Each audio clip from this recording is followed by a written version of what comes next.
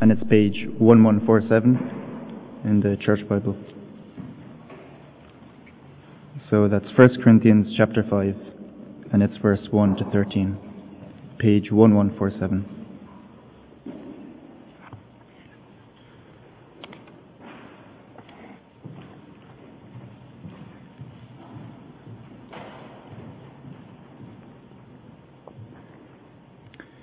It is actually reported that there is sexual immorality among you, and of a kind that does not occur even among pagans. A man has his father's wife, and you are proud. Shouldn't you rather have been filled with grief and have put out of your fellowship the man who did this? Even though I am not physically present, I am with you in spirit, and I have already passed judgment on the one who did this, just as if I were present. When you are assembled in the name of the Lord our Lord Jesus, and I am with you in the Spirit, and the power of the Lord Jesus is present, hand this man over to Satan, so that the sinful nature may be destroyed, and his spirit saved on the day of the Lord. Your boasting is not good. Don't you know that little yeast works through the whole batch of dough? Get rid of the old yeast, that you may be a new batch, without yeast, as you really are. For Christ, our Passover lamb, has been sacrificed. Therefore, let us keep the festival, not with the old yeast, the yeast of malice and wickedness, but with the bread without yeast, the bread of sincerity and truth. I have written to you in my letter not to associate with sexually immoral people, not at all meaning the people of this world who are immoral, or the greedy and swindlers, or idolaters. In that case, you would have to leave this world. But now I'm writing to you that you must not associate with anyone who calls himself a brother, but is sexually immoral or greedy, an idolater or a slanderer, a drunkard or a swindler. With such a man do not even eat. What business is it of mine to judge those outside the church? Are you not to judge those inside?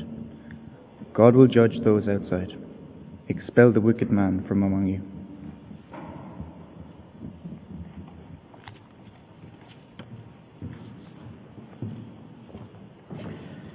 Thank you very much, Stephen. That's great to read. And as we listen, I'm sure you realize that it's not an easy one, what we're going to be looking at this morning.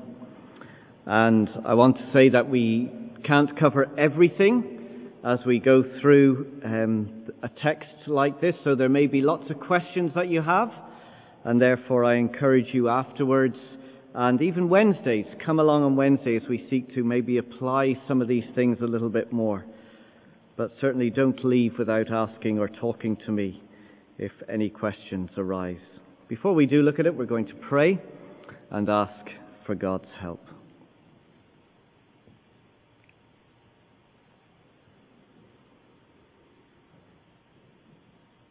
Our Father God, we thank you for your word. We thank you for the Bible that we have, that we've just read in our own language, so that we can hear your voice to us today. And yet to hear, we need your help. And so we ask for your Holy Spirit, that we may have understanding with our minds, but that you would take your word and apply it to our hearts, impress it upon us, so that we become the holy church of God that you call us to be, living in the light of your amazing forgiveness, knowing and experiencing the joy when we confess our sins, and living lives that reflect you. Please help us, we ask in Jesus' name. Amen.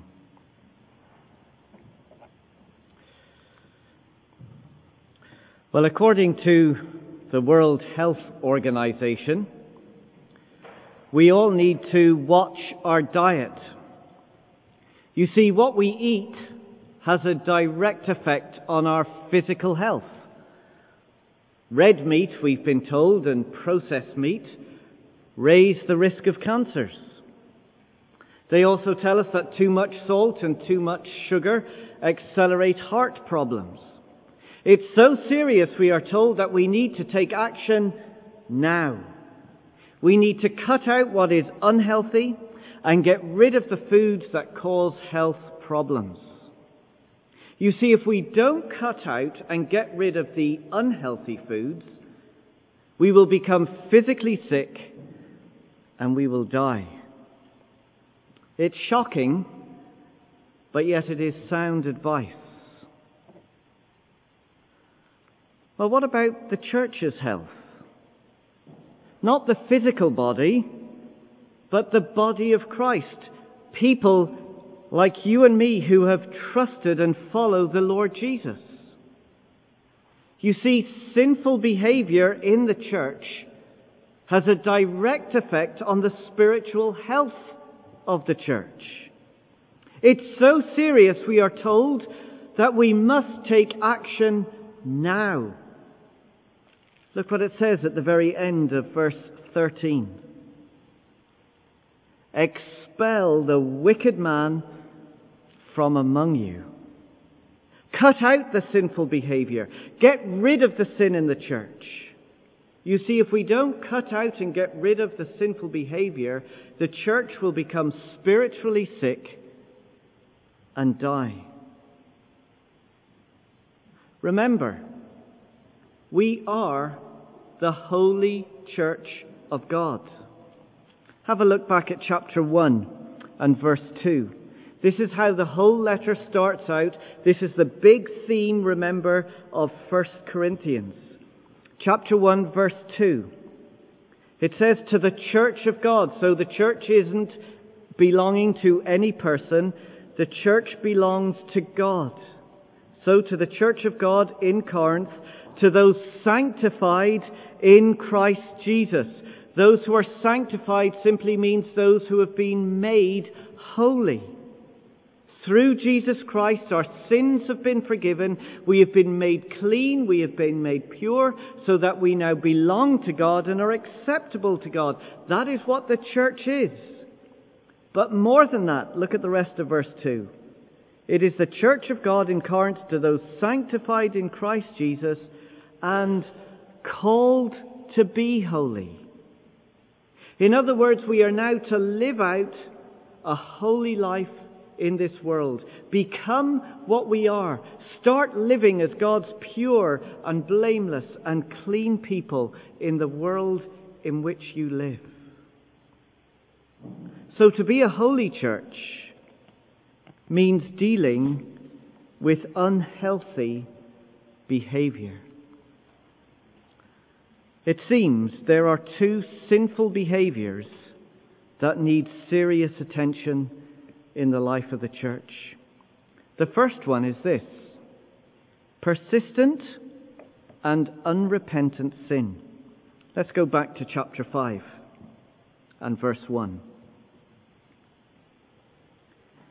It is actually reported that there is sexual immorality among you, and of a kind that does not occur even among pagans or among unbelievers. A man has his father's wife.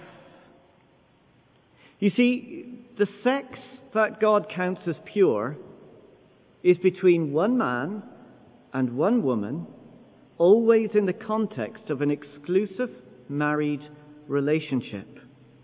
But for this man that we read about in chapter 5, it seems that while his dad is at work, or perhaps his dad is out of town on business, he's sleeping with his father's wife. He's sleeping with his stepmother.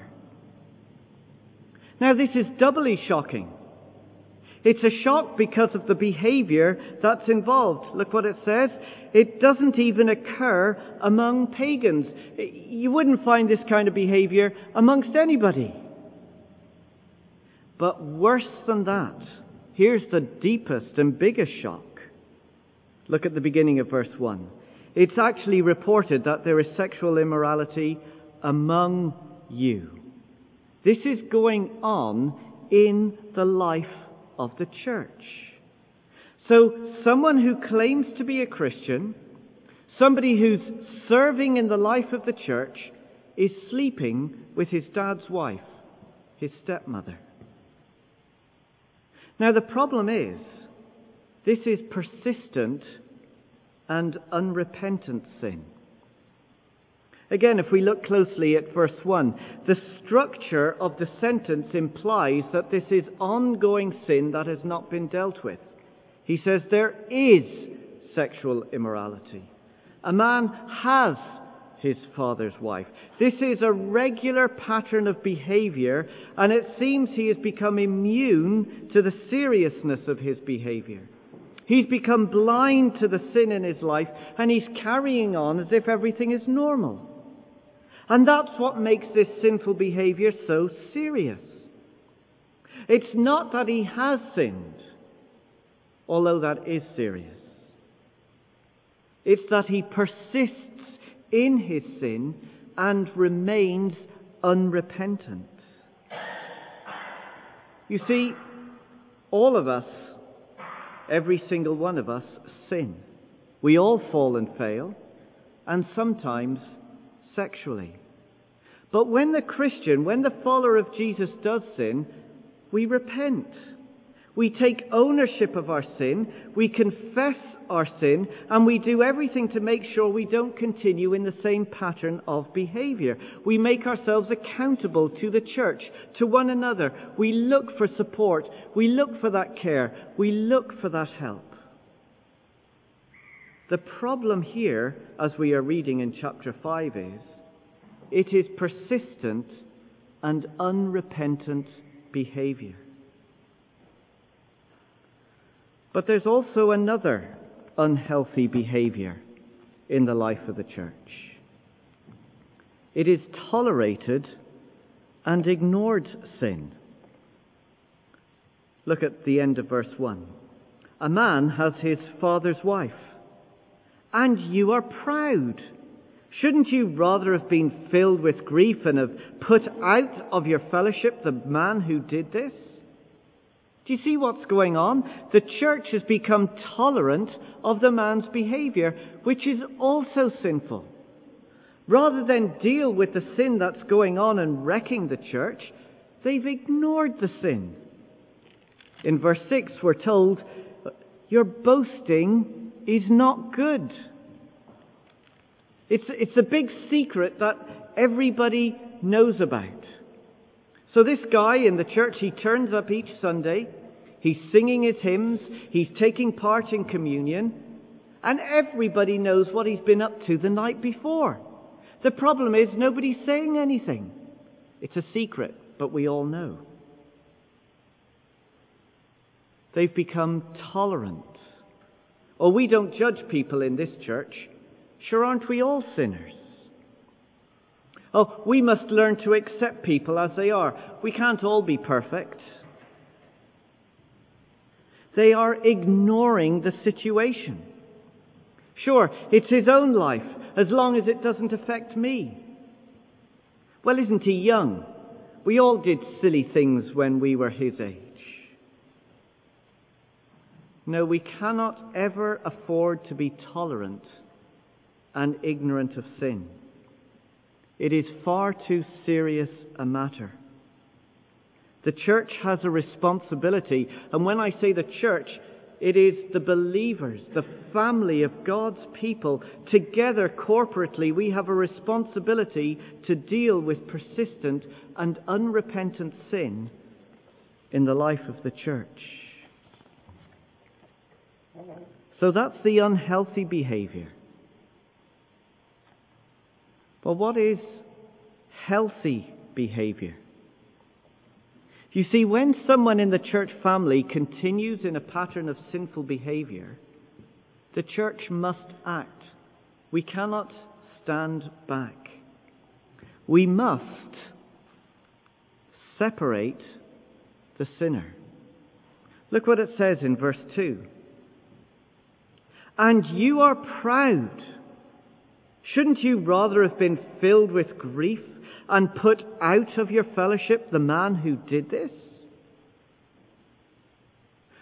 But Jonny, Aren't we all sinners? I mean, I've sinned multiple times this week. Does that mean I'm going to be put out of the fellowship too? Well, let me pause and also include myself in that.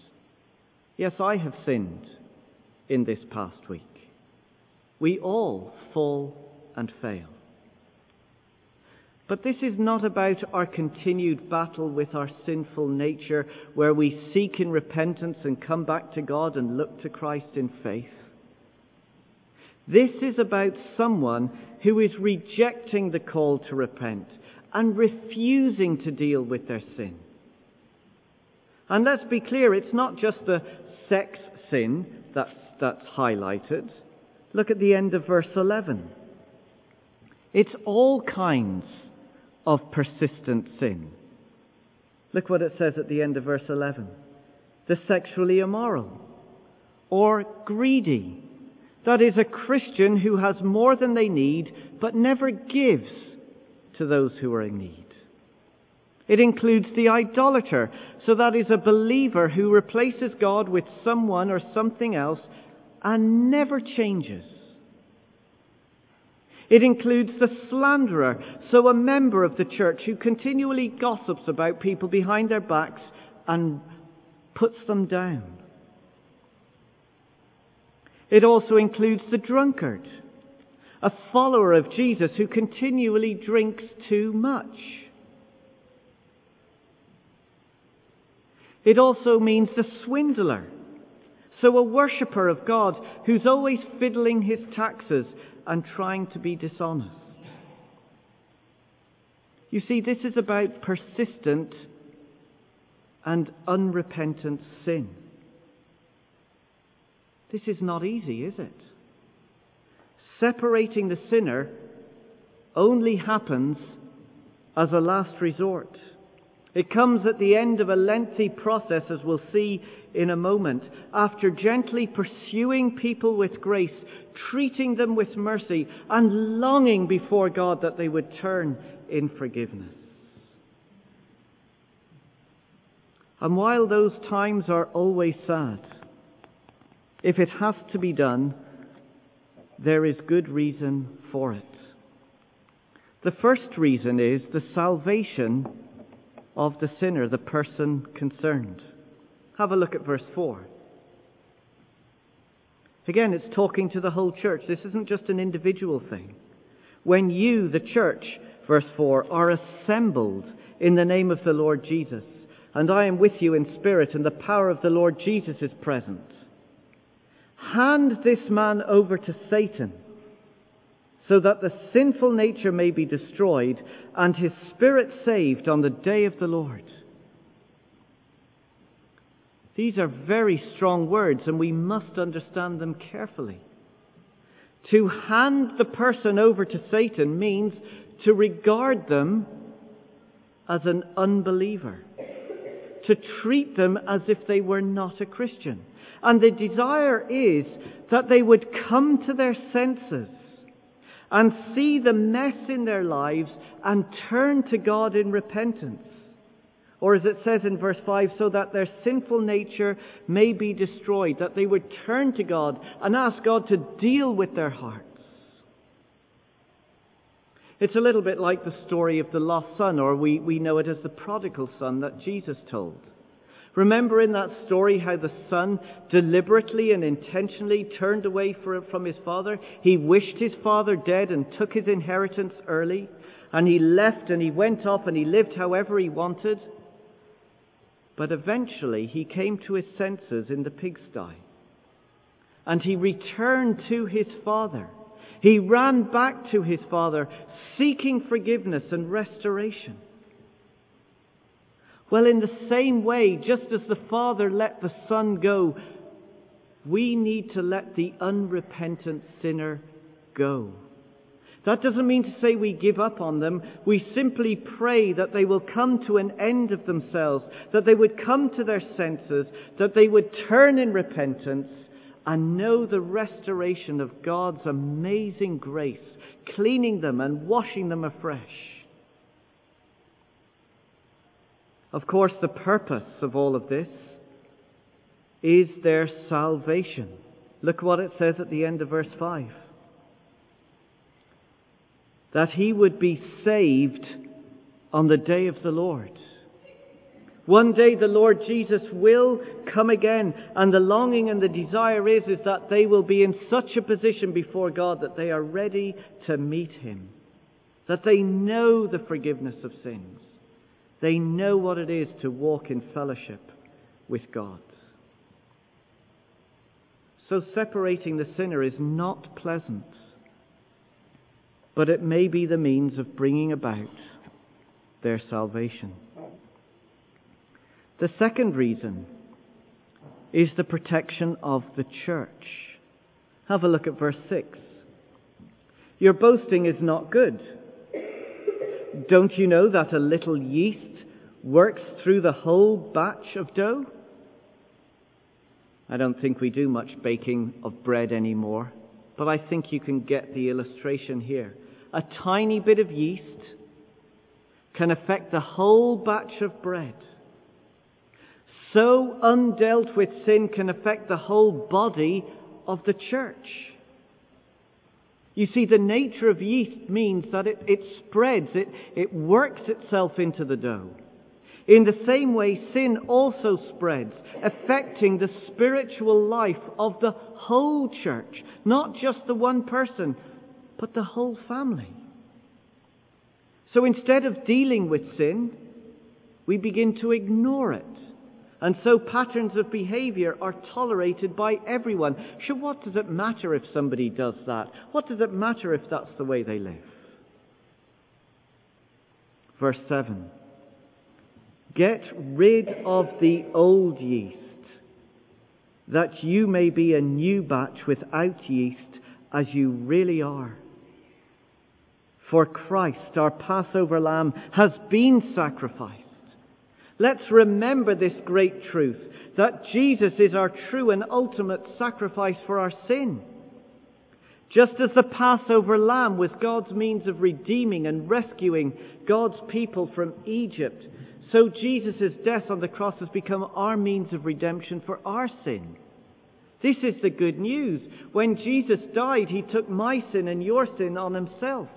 He was the one who was separated from God. He was the one who was shut out from God and experienced hell for us so that we don't have to.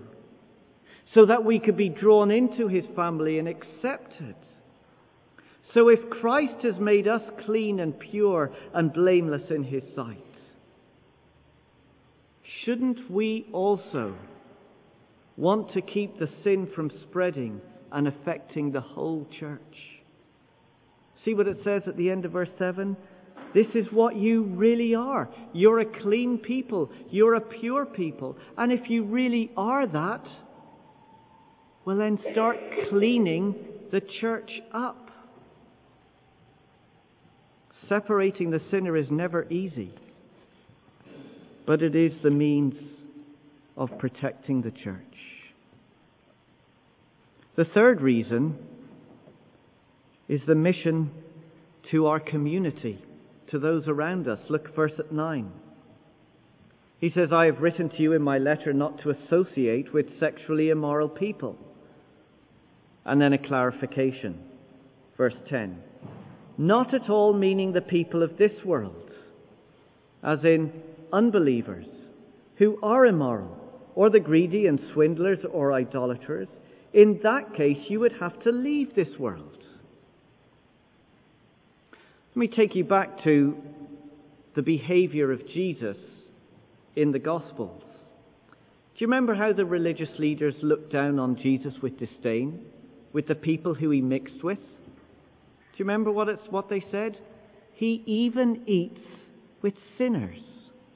They didn't like the fact that Jesus was meeting with ordinary people, with sinful people, sharing dinner with them, talking with them. You see, Jesus was very clear in his mission. He came for sinners. Jesus came for people like you and for me, and the way to meet people like you and me was to sit down with them and to share with them.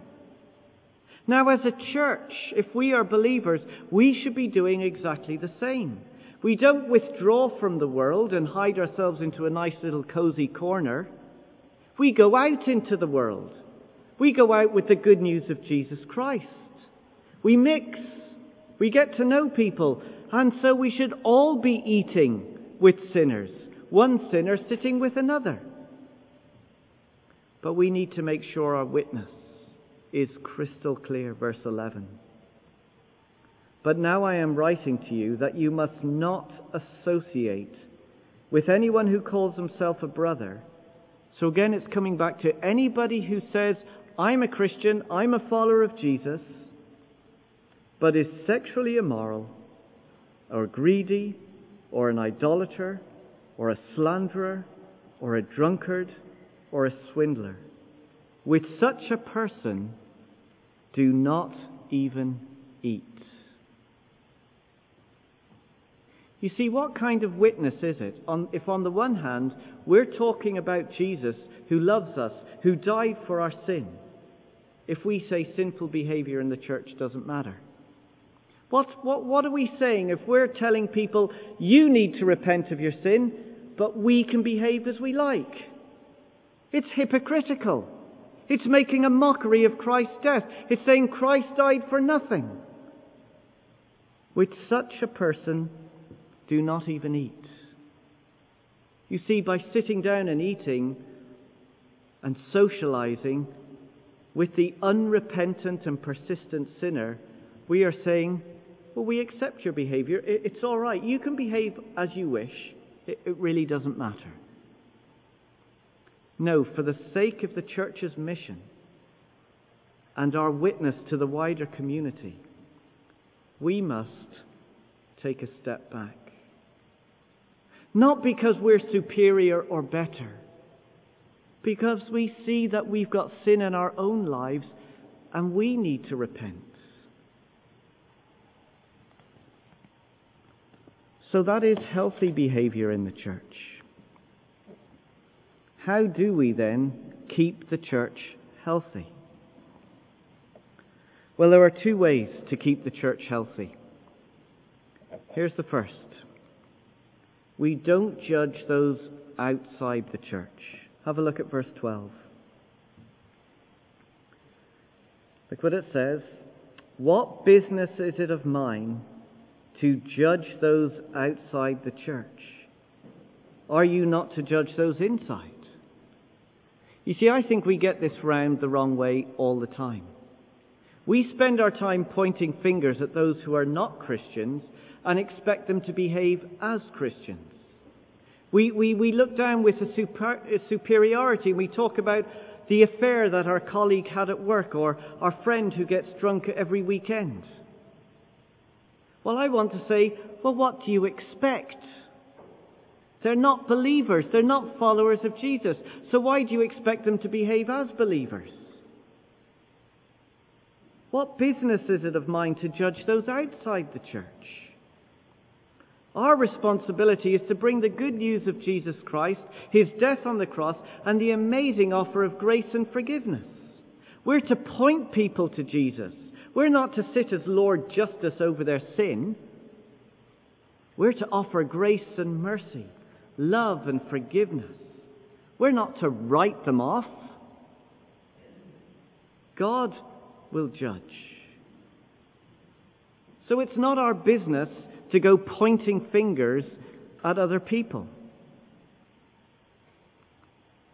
But this is our business. We are to judge each other inside the church. Have a look at verse 12. Well, we'll read verse 12 and 13. What business is it of mine to judge those outside the church? Are you not to judge those inside? God will judge those outside. Expel the wicked person from among you. Now, this doesn't mean judgmentalism, where we all go around pointing fingers and looking for every little mistake and every little flaw and fault and going, you did this and you did that. That's judgmentalism, where we look down in superiority and go, I'm not like that, but you are like that. Now, this is to sit in judgment where we come alongside another person and help them deal with their sin as we expect them to deal with our sin. You see, the real issue here is not the sin of the world, but the sin within the church. Jesus died for messy people like you and me so that we could become his holy church. And because we now share in his holiness, we now bear his name, and we're to live as holy people in an unholy world. So what do we do if you see me in a sinful way? What should we do with each other if we see sinful behavior in the life of the church? Well, turn with me, please, back to Matthew's Gospel, chapter 18. Matthew's Gospel, chapter 18. I think this passage that we're going to just briefly look at here is perhaps a background to what Paul has been writing in Corinthians. So here's some very practical and helpful steps for all of us to take when we see sinful behavior in the life of the church. We're not to ignore it and tolerate it. We're to deal with it. And while it's talking about a sin against you and an individual, I think there are principles here that we can apply to ourselves. So let's read from verse 15 of chapter 18. So what should we do if we see sinful behavior? Verse 15. If your brother or sister sins against you, go and show him his fault just between the two of you. So if we see something that's not right, we simply go to the other person privately. We don't do a big song and dance about it. Privately to the other person and explain to them and show them what has gone wrong. If he listens to you, you have won your brother over. In other words, you have sat with them, talked with them, gone to the cross with them to pray for them and to show them the way of repentance and the way we can know forgiveness again. One-on-one. That's how we're all to behave with each other. And you should do that with me, and I should do that with you. So that's the first thing we should do. Look at verse 16. But if they will not listen, so you've been praying with them, you've been talking to them. If he will not listen, take one or two others along, so that every matter may be established by the testimony of 2 or 3 witnesses. And I think in that case there it's saying, well, we'll go to a mature, older Christian, perhaps an elder or leader within the church, and talk to them about it. Again, it's keeping it private. It's keeping it with a couple of people. And then they can go to the person and address the issue and say, can you not see that this behavior is wrong? Let us go to the cross together and seek forgiveness and a restoration that God can bring, and know the joy and the fullness of life that he has come to give us. Verse 17. But if he refuses to listen to them, then tell it to the church. And if he refuses to listen even to the church, then treat him as you would a pagan or as an unbeliever. Can you see that separating the sinner only happens as a last resort?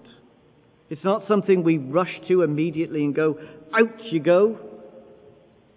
No, it comes at the end of a lengthy process after gently pursuing them with grace, treating them with mercy, and longing that they turn in forgiveness. Just as God has been patient and pursued us in grace and come to us to reach down to people like you and me who are sinners, longing that we turn to him, so our behavior to each other should be the same. We don't need permission to go to one another to address each other over these things. God has given us the permission. The church is God's holy church. We are his holy people, and we are to reflect his character to the world. And so we must take it seriously. We take it seriously because we want to see our brother or sister ultimately saved. We want to see the church protected so that people grow and develop in their faith. And we want the church to be a clear witness, where people not only hear the good news of Jesus, but see a life of Christ-likeness within their community. Let's pray together.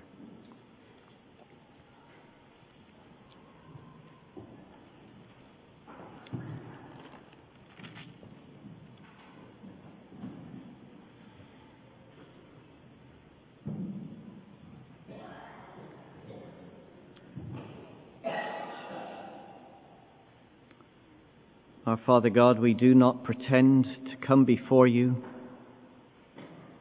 as guiltless or innocent. We are all aware of our own failures and falling this past week, and we all need forgiveness. We thank you for the wonderful promise that when we confess our sins, you do forgive. And we pray, Father, that if we are persisting in some particular sin, if we are unrepentant in one particular area, that by your Holy Spirit you would point your finger clearly upon our hearts and upon our lives and cause us to run to you, the loving Father who longs to forgive and longs to restore and longs that we would be transformed to know the joy and the love and the welcome of our Heavenly Father. Father, would you please help us as a church to live as we should and reflect you to the world in which we live. For your grace and help, we pray. In Jesus' name, amen.